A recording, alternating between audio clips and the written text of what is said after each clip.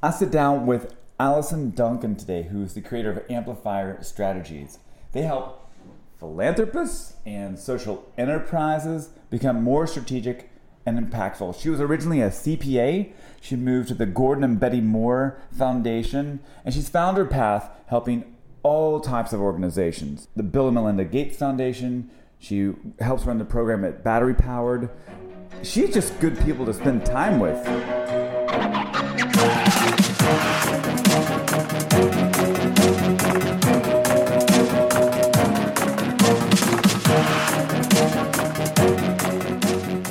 So, Allison, thank you for being on our podcast and making it happen. Thank you. Thank you, And you're Jeff. a busy woman. But all the interaction I've seen with you when you speak, you're mindful, you're articulate, you're settled, you're motivated, you're a wicked smart woman. So my first question for you is, I'd like to know where this laser focus comes from. Well, Is that a loaded first question? that is a loaded first question. First, I should say thank you. It seems you must be working for my mother. She called earlier. Great PR. So I appreciate that. I think that you've seen me at Battery Powered, Yes. which is a program that Amplifier created with the Battery Club and Michael and Xochitl Birch. And in that environment, one of the things that I realize is that we have an opportunity to open people's hearts and minds to things that are not in their everyday flow. So they go to work, they come to be inspired, but we need to prepare them to be able to receive a whole new set of information and to have the room to find what's relevant for them. And so in that case, when I go on stage at Battery Powered and I address the group, I'm focused on the invitation for everybody in the group to be able to get settled themselves. So I think bringing the energy that I want and have fun and engage and feel like they're loved and safe. Mm-hmm. And so it's a little bit about just wanting that to be there for everybody else, if that makes sense. Yeah, I mean, that's exactly how I'm receiving it. Like you said, it is settling to see somebody. I don't know if it's performance, but it doesn't feel like a performance. It just feels like a real conversation. That's a true skill, but it has to be up there too. You just have it, and it's really cool to watch. Thank you. And I don't know. I kind of always investigate, even myself. Where some of this, motivation might have come from. I mean, you've had a neat path. You were originally a CPA, then you started working with the Gordon and Betty Moore Foundation before even going on to start your own firm. Yeah. But even earlier on, I mean, are you from the Bay Area? Are you from? I'm from Missouri, a very small little town. So I'm always kind of curious where people. It doesn't. Who cares where they're all from? But I'm curious where you're from. Yeah, I mean, it's interesting, right? Like small town people find each other. So now I grew up in a town in South Carolina called 6 Mile, 500 people, and I had the same teachers that my mom had. And, my grandmother's friends were the lunch ladies, and it was a really, really small southern town. And was really one of the first people in my family to go to college. And so the CPA thing was like, oh, wow, I'm going to University of South Carolina. I get a chance to study. Where can I get a job? Mm-hmm. And it was just kind of a path that was set for me very much practically, like how I set it for myself. Like, this is a place that I could get a job and I could build a career, and it seemed approachable and understandable. Mm-hmm. But then I think while I was studying at the University of South Carolina, I got a passport, and I went on my first international trip, and it was a service trip to Moldova. Cool. And in Eastern Europe. And I look even now at like my journal from Moldova. Oh, and wow. I didn't even know how to spell Moldova when I was going Right. to Moldova. And I went there and I worked in orphanages and different rural communities doing service work. And it opened up my eyes to something that I think as as a kid from the South, it was a revelation for me, which was that we're all the same. Mm-hmm. I think I had it that like, okay, I'm from here and we're different, Mm-hmm. right? We're Southerners and we're a certain way. But when I went to Moldova, which is former Soviet Union, Russian speaking, and, realized that everybody was telling the same jokes, and immediately, a smile's a smile, and kids are kids, and that we have an opportunity to share and to contribute to each other no matter where we're from. It like lit a fire. Mm-hmm. But I didn't start right away. Mm-hmm. Because didn't start what right away? I didn't start this kind of journey of philanthropy and Yes. giving back right away, because I still needed to do the practical work of getting that Conscientiously, job. were you like, I need to Get a make job. a base or form some sort of skill set? No, you're just Get a job. Get a job, yeah. Yeah, get a job. There was no net. I had one of the first jobs I had out of college. I lived in London and then came back here, and it was for a community counseling service, CCS, and they're a professional fundraising company for nonprofits. And then I left here, went traveling, came back. I was like, check. I'm going to get a good job, a cool job, helping the world in some sort of nonprofit here in San Francisco. There's tons of nonprofits. I could not get interviews. I could not get in the door. Yeah. You must have found that a struggle. Maybe I'm skipping too far ahead, but it's a tough space to be in. It's tough to break into, especially here in San Francisco, for sure. And Why? And I know it doesn't seem. I think it's a good thing, though, that the sector is professional in its own right enough that it knows how to really find people who are trained and relevant to deliver the services that This is reminding me, because I get emails almost daily. I am just leaving a Google job, but I have a passion for interior design. I think I should come work for you. Exactly. Like, no skill, no experience. Right. Yeah.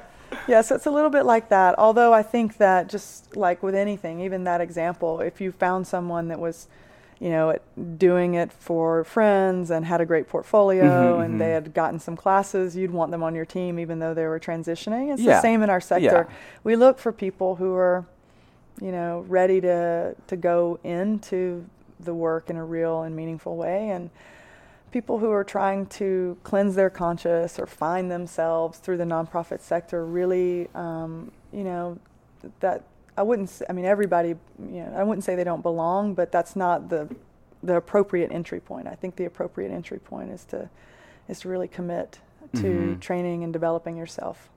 So after Moldova, you started, is that when you went to Deloitte? Yes. So I went to Deloitte. Yeah, okay. As a CPA? Yeah, well, you have to, work and then pass the test and become a CPA. So I went to Deloitte in the Carolinas. And Deloitte is an incredible organization for teaching professional skills and it's a meritocracy where you really can work hard and move up and get training. It's extraordinary. And one of the top partners in the Carolinas had been running the Russian practice.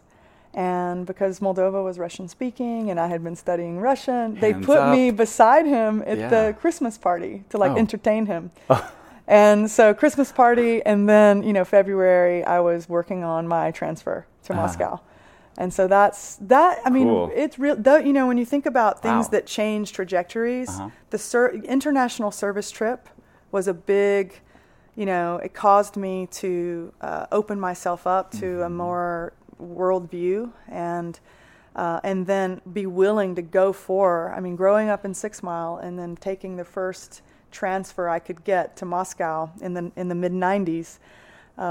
Those were big trajectory changers for me. And so it set my life on a totally different course. And Deloitte, in emerging markets, they would really at those times provide opportunities for young professionals to test their skills in ways that were big stretches. For you? Or just have people to manage? You could manage, so I was managing a big project and working on the front lines with Russian-owned companies that were growing.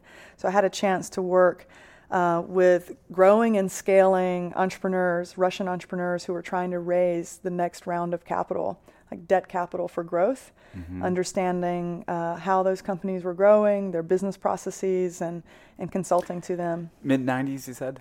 Yeah. And so what, they sort of come out of their political structure and it keeps moving, but what's a good way to describe their economy or their... It was the first financial crisis, the big the ruble devaluation that happened after Yeltsin. That was 97, I think, or 98 was when that happened. So the economy, it had been, I would describe it as a Wild West.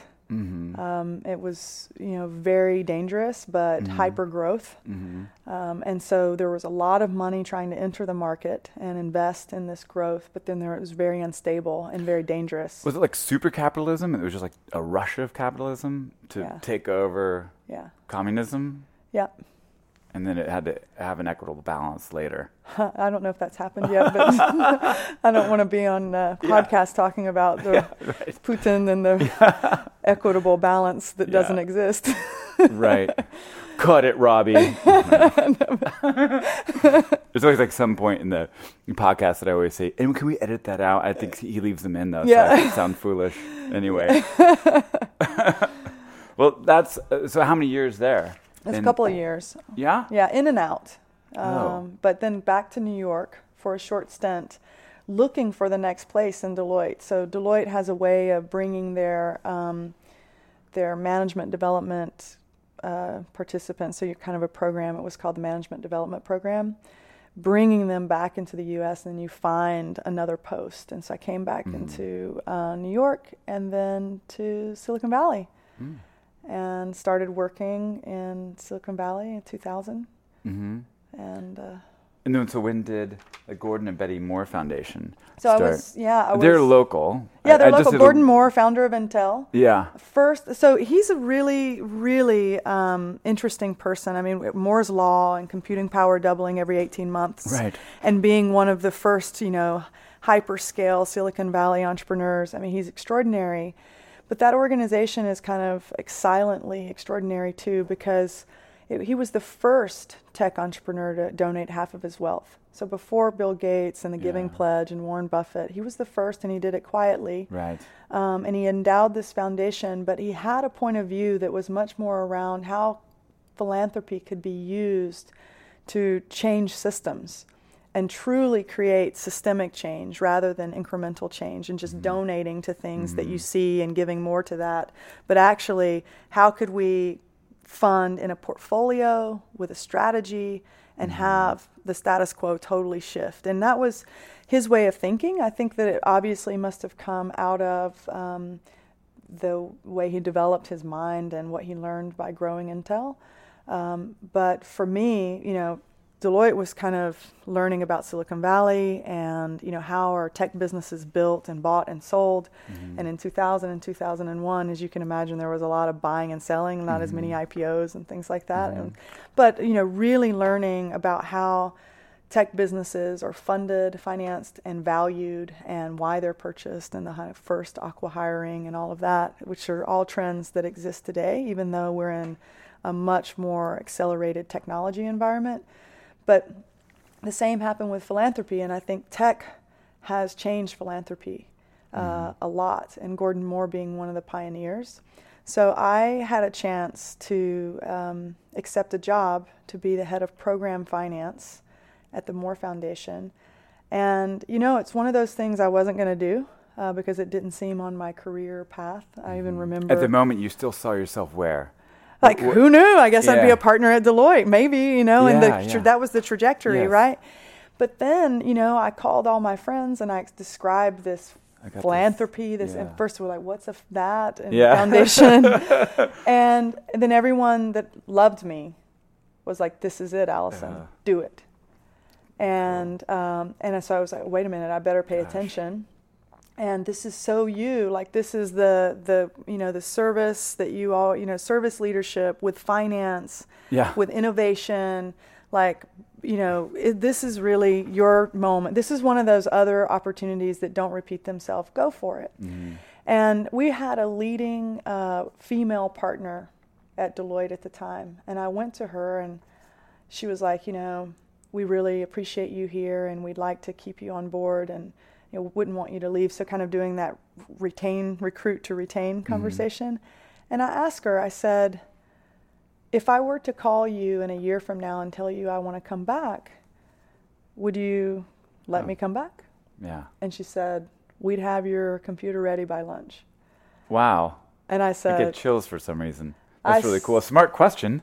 And Nothing to lose. And I said, I have to go. Thank you so much. It's like wrong question, wrong answer. But I appreciate it. The authenticity and the honesty behind it and the support, because that organization had invested in me. And I'm now in great relationship with some of the leading partners of Deloitte, doing mission-driven work. They're on boards, and we're having conversations around how the work I do today and what they want to do as corporate citizens is relevant. So, keeping that kind of relationship and connection that good people can support each other even when they're in different places, I really admire that support she gave. And so I went and I spent 7 years at the Moore Foundation, and that's where I got the training in philanthropy. Okay, until 2007. Yeah. That's really cool. Yeah. And then you started Amplifier Strategies. You're going to help philanthropists, social enterprises become more strategic and impactful. As I was working on this last night, I love the word impactful, and you do too. What does that mean to you, the word impactful? Well, it really means a change, right? And I've since come to learn that it can be positive or negative. So I should probably, edit that and say positively impactful. Yeah. Leaving an impact means leaving a mark. Yeah, right. Right? And so, a change. And I think that, to truly see that the investments that we're making in social good are making a difference and helping without harm is something that we want to do. And I'd like to go back even to the Moore Foundation experience to talk about that. I saw that when you have enough capital to invest on an issue area, that you can really get outside of what exists today and start to think about, well, what kind of R&D is needed. So in the case of one of the initiatives that was really interesting that I got to lead while I was at the Moore Foundation was around conservation. So they were funding Conservation International to create something called the Global Conservation Fund. And it was to expand protected areas around the world. And so countries that have tropical ecosystems that are threatened and fragile, and maybe they have red list species, they need to protect those critical areas. Yes. But they also need to have a sustainable economy. And so in the political process, they can say, yes, we want to create these protected areas, but oftentimes there would be no money necessarily for scientific studies or community engagement.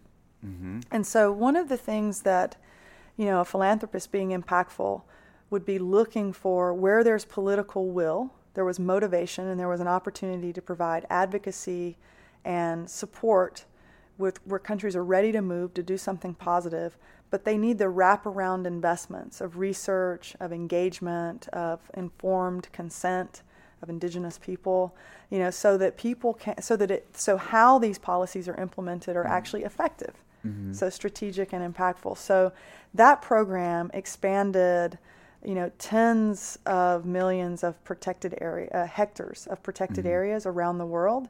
And I think that it's an example of doing philanthropy well, because the work to make sure that it wasn't just something to greenwash or to talk about as a platitude, but it was actually effective, and that it was going to protect the species and be relevant to the communities that live there, is critical. What are some of the, economic resistances you might have run up against? What are some examples of an indigenous population needs to have a job too, and you're asking them to maybe change their actions, but the solution was this? No, it's actually, it's very rare that you're asking indigenous populations to change their actions. It's more like corporations. Yeah, it's more like, hey, we're going to put a logging concession right in the middle of your your land Okay, yeah. and where you work and live, because we're putting a protected area here and the logging concessions over there, and that community is not even getting informed and is not participating in the consent process. So it's more around how large corporations and governments do deals where local communities are not engaged. And that can have cataclysmic effects on those local communities. But for a portfolio of, like a Home Depot, let's say, which could be a great company, but it doesn't really make a difference to them if it's in this place or that place. They just shift some assets around, or resources, natural resources. Yeah. In locations. That's all in the. Is that really what you kind of brokered? It's kind of on a spreadsheet for them, right? But for communities, it's really important. So Sure. I didn't broker that personally. What I did is fund through. Gordon Moore funded, but through my management, funding the scientific work and the engagement work, so that those protected areas could be demarked in a way that was sensitive and relevant, and bringing people to the table. And that taught me a lot around the value and the importance of collaboration in philanthropy. And you asked me about Amplifier. I started Amplifier because I really wanted to bring a more outcomes-oriented but collaborative model to giving. And I could see that even in the Moore Foundation at the time, and that organization has matured quite a lot in the last 10 years. So, but even with them, they were a single funder, on things that they care about, right? But they were working with multiple partners on the ground to bring multiple voices to the table. But I think today, that solo journey of that single big donor is also something that needs to be transformed. Is that part of what you want to do to modernize? Yeah, that's a part of it.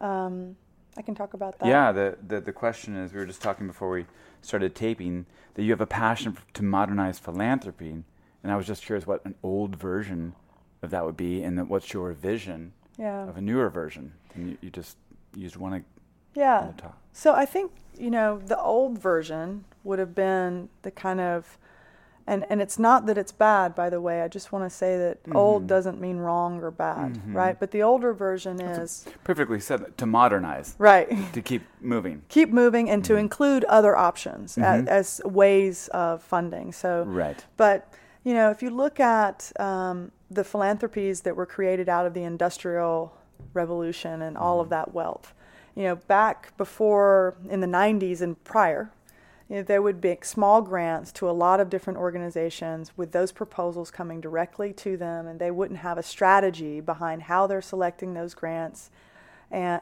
other than, is this a good proposal? Is this a good organization? Is this a leader that we like? And that's important. I want to say that's an important approach. But when you look across a system and you say, we want to change the status quo of this system, we need the advocacy, we need new financing vehicles, we need new technology innovations, and we need to implement new program designs, right? That's a lot of different things, and it doesn't always happen in one organization. And so if you look across a system and say, we want to have this strategy, we want to finance these multiple organizations, and we want to measure how they're doing, then that's the next version, and that's the Moore Foundation version. I think today, what we want to do is bring multiple stakeholders into that, including companies, family philanthropists, crowdfunding, professional philanthropy or large-scale philanthropy as well. So it's about really building a movement around change and having a strategy that multiple people can fund into. And more hearts are included. More hearts, more minds, more innovation, and more commitment. I was thinking, people love nonprofits, but there's so many people who, they're not the big donor. They're not the $1 million check or the $100,000 check, the $1,000 check, but they love to get involved. Can you think of ideas on how, people who just have a passion for something can still get involved, even though their means aren't as much, I guess? Oh, yeah.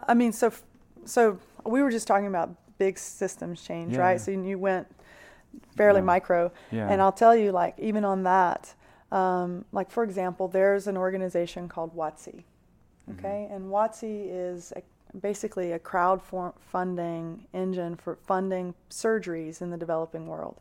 So people who need low-cost surgeries that are, would be life-changing for them in terms of getting that surgery or not getting the surgery, and they don't have funding for it. So WOTC has built a platform to find those community health clinics or those health provider partners, and to actually find those patients, and like Kiva, which you may know of, like Kiva, help those patients be presented on the WOTC platform so that they can get funding for their surgery.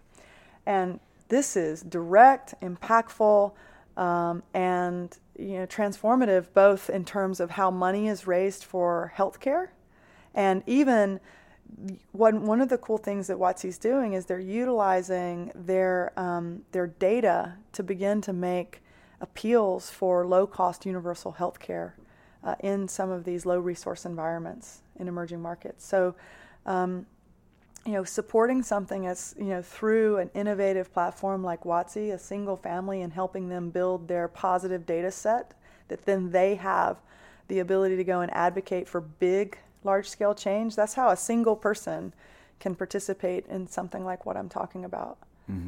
Same thing with battery powered. We present pretty big, projects at battery powered with big questions, but the minimum commitment is $4,000.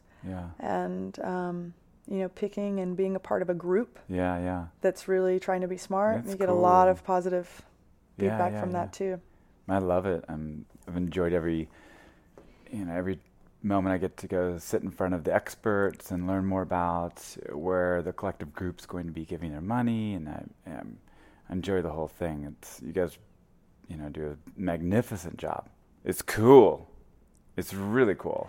So, do you have other organizations you do a similar setup with? Is that a model that you use? It's not like we aren't doing it elsewhere. We're actually looking now as to how to make it a model and where is it relevant. So it was clubs, right? Clubs are one, or we're looking at a few other things. But I'll say that it was really innovative for Michael and Xochitl to bring that into the Battery Club, and also to give us carte blanche to be able to design it the way we knew that it needed to be designed to make it cool. I think that's the other part of modern philanthropy, is I realized when I was working with my clients and with these foundations that people come into boardrooms and sit at tables and it's cutting them off at the waist, and they're looking at a bunch of paperwork around why they should be giving to something that they're actually supposed to feel. I'm not trying to say that we should be not using our brain to truly be analytical about our decisions, and we should make great decisions. They should be evidence-based, but we can have fun while we're doing it. My friend Tyler from Wilkes-Barre, Tyler Mitchell, he had a big fundraiser for Tony Hawk. We did the decor for this right next to a big trick ramp. It was so rad. But he's giving the toast while all the donors were sitting around and saying, well, if I'm going to work this hard at something, raising money, I'm going to have fun. It's fundraising. It's fundraising. I don't know. It's lame, I know.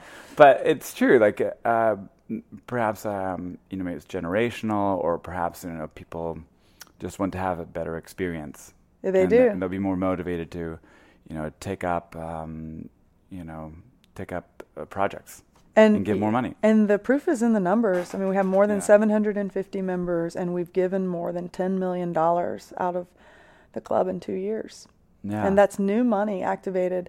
And that's not the real story. I mean, the real story is what's happened when members have gotten involved with different organizations afterwards. So, for example, Crisis Text Line, shortly after winning $500,000, the Battery Powered Award, during the mental health Crisis Text Line, which one's that? Oh, they can text. The organization that actually is providing crisis conversations through text. So someone can text in. They don't have to talk. They don't have to talk, which is somewhere safe in safer. a house, and they don't have to be called out in a dangerous situation. Right. That's crazy.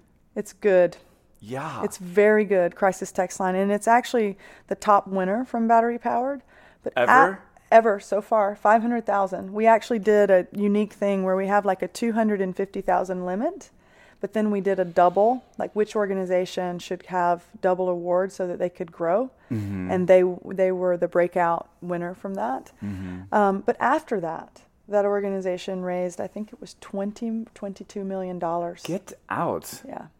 So it really... Because it put them on the map. It's, well, in front of a lot more people. Obviously, the organization's amazing, and the Right. executive director's amazing, but momentum matters.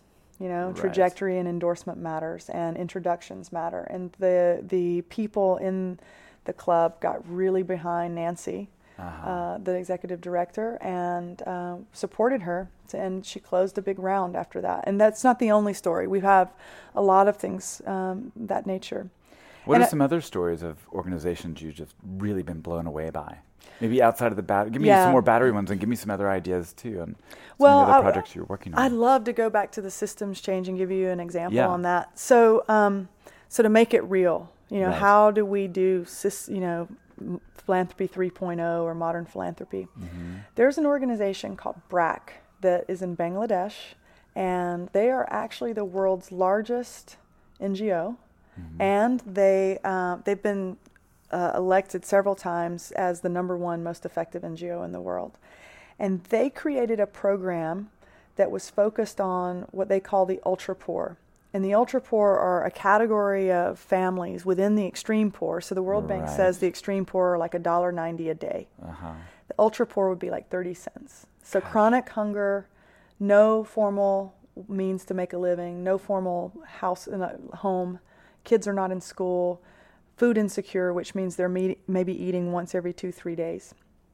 And BRAC designed a program to find them and to deliver stipends, a productive asset, which is something they can make money with, like cows and chickens or sari business or a small store, and give them coaching and training for a 24-month period. So give them some money for food, some money or assets to make money on, and some coaching.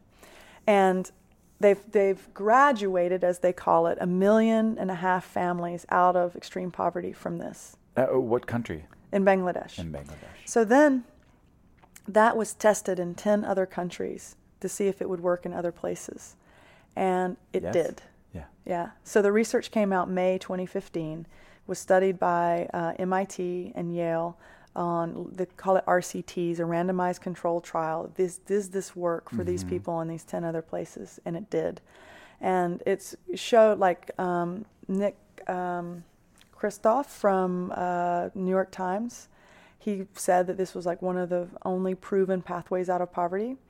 And so we found that research and that organization and the group of people that had been testing it around the time the research came out. And we said, let's back this and let's build a strategy to bring family philanthropists into it and let's have it grow. So we created a program called Uplift. And when you say we, this is Amplifier and its partners. So Amplifier and its clients created Uplift. So you have vehicles for your clients. Yes, we create vehicles for them. So we created Uplift, and since we've raised about $17.5 million, and we have been giving grants to the organizations that are trying to reach the ultra poor. And Uplift is basically a portfolio. We're a movement, a champion for the ultra poor. We want to see ultra poor families recognized and prioritized in countries where they live. And we want to do the advocacy and the fundraising and the training so that people can get access to the knowledge on how to implement this highly, highly effective program. And so we've been funding this network of partners and we've been fundraising, and it's extraordinary. Sounds like it. We thought that in the beginning we wanted to have 20 countries and 1 million families in 5 years get out of ultra poverty. We now have 66 countries trying to find different ways to implement graduation programs, and new pilots starting all the time. So Uganda is getting ready to scale up a very large implementation. Tanzania, Kenya, India, it's growing. Right now, Chantal, who's our Chief Digital Officer at Amplifier, she's in the Philippines working with a partner. And the other thing that we're doing is we're developing technology for how to bring the cost down and the transparency up around these families getting out of poverty so we can raise even more money and deliver the program even more cost effectively. And we're working with all the partners on that. So that's how we bring our kind of Silicon Valley technology innovation to bear, the fundraising to bear, the marketing, but we rely on the partners who are excellent already. So it's like, how do you amplify them? And so that I love that project. Shefali Puri, who was formerly leading innovation at Nike Foundation, she accepted to be our CEO. We have Ann Hastings, who's our global advocate. She was the co-founder of Funkose in Haiti. So we have an all-star team. Yes. And we're just, going. Making change. And so that's another way, people can hear this podcast can be involved. If you're interested in ultra poverty and want to work on technology, design, marketing, fundraising, or want to give to one of the most effective ultra poor programs, that's, it's exciting. And Michael and Xochitl Birch are a part of it. We built Battery Powered with them and for them at the Battery, but they also supported this project. They saw in it something special and have supported it philanthropically.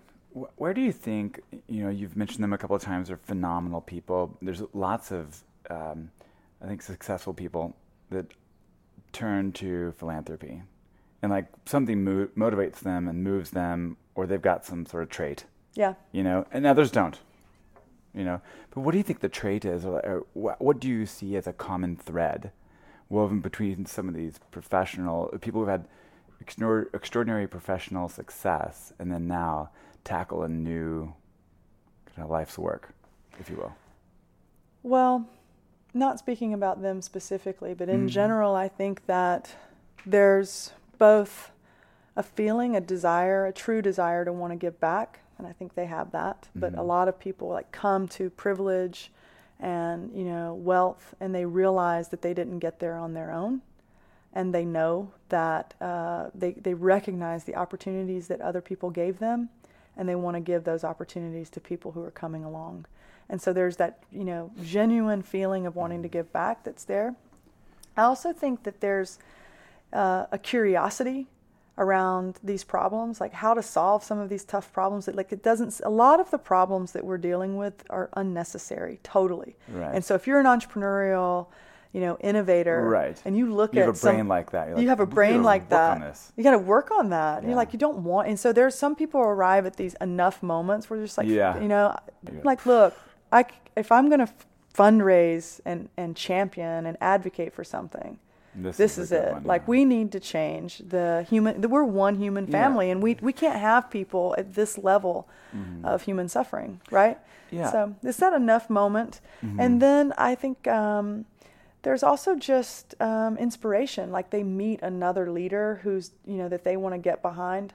And I think that, in particular, if going back to Michael and Xochitl, Michael often tells the story of how inspired he was by Scott Harrison of Charity Water, and that Scott really activated him, and that's why one of our key premises at Amplifier and through the Battery is activating generosity. You need to think and get to know someone and figure out what it's going to take to have them believe in themselves that they can make a difference. So that's it, essentially, right? Is, Jeff, what do you not believe about yourself that we're going to change, that you can really make a huge difference in nurturing that call? Yeah, there must be a point when people themselves, they say to themselves, I have enough, and now I must move on and help the other ones. I got to pull the rest of them up on the ship. I've got to drop down the ladders, and life's been so good to me so far. Now I must champion. But people arrive at that, I'm sure, at different times. I'm sitting here thinking there's actually an amazing generosity, certainly surrounding us. Yes. In this city. Yes. In our microculture. Yes. Can we say that still exists countrywide? Yes. And is it more amplified than other countries around the globe still? Because no. I think that it lives in, maybe yes, it's more, Americans are known for their generosity, right? Yeah. Of course. at the same time, I think it's innate in all of us to want to be a contribution. And it's around whether or not you have the privilege and opportunity to have that nurtured. And in our microculture, that being a contribution is certainly being nurtured. But I found that, it's certainly when I go back and I share with my family in South Carolina, about Uplift and the ultra poor, they're like, go get them. This, this is, they are dialed in and moved and contributing and doing what they can, That's great. So, and I think, I see it around the world, and I even see it in the countries where the ultra poor live. And in fact, if you look at the data, people who have less give more, right? Yes. So this whole idea, one of the things that about arriving to the place, it's like asking ourselves each individually, how much am I going to need before I can start to be a contribution as a meaningful and focused part of my life? How much more do I need to get myself before I can begin to focus on this? And can I start to do that earlier than I thought? And I think life becomes so much more rewarding when we build our skill of being effective. And that's why we, at Amplifier, it's about amplifying human potential. We want people like me and you to see themselves as people who can make change, and then they're willing to invest in themselves as being great at giving back, not just their money, but their time, their support, their ideas. And, it's like any kind of 10,000-hour thing. The more you put into it, you start to become an expert. Yeah. And then more effective. And that kind of expertise is really, really, it gives back to the person who develops it a lot. Totally different subject, but here's an interesting question for you. The workspace and environments, maybe some of the teams you work with, and even yourself in the workspace you work with, how does that even affect group thought and movement and change? I've had a podcast a couple of days ago, and the woman said that she's actually going back to having her door so she can focus, instead of having the open cubicle. I mean, those are just two random examples. But do you see anything like with workspace and effectiveness when you're getting down to it and getting work done?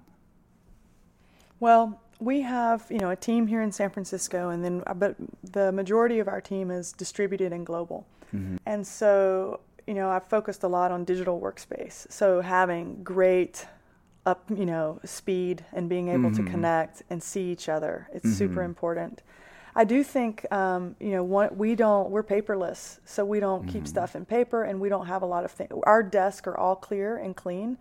And that'd be wonderful. It does provide to really engage, because we don't have a lot of stuff in the way that we're bringing ourselves. I remember one time my mom told me when I was trying to prepare for, a presentation, and I wasn't very prepared and I didn't have my props. And she was like, Allison, you don't need equipment. You are the equipment. And I feel that way about workspace and our people. Our people are the inventors and the inspirers of the change we're going to make. It's nothing on the paper. And so we really try to keep it minimalist and provide an environment that has color and light and ability to see far, so that they can have big visions. And so I do think the more constrained that you can see and the more stuff you have around you, the more constricting it can be. And certainly open space that facilitates a lot of dynamism provides for a lot of creative interaction. I hear that. That's my opinion. That's great. That's the way we try to do it. I always ask everybody the same question. Maybe I'll change it up one day, but I'm going to ask you anyway as our final question. What is your favorite room in your house? Because I'm an interior designer, of course, what is your favorite room in your house, and why? So. Yes.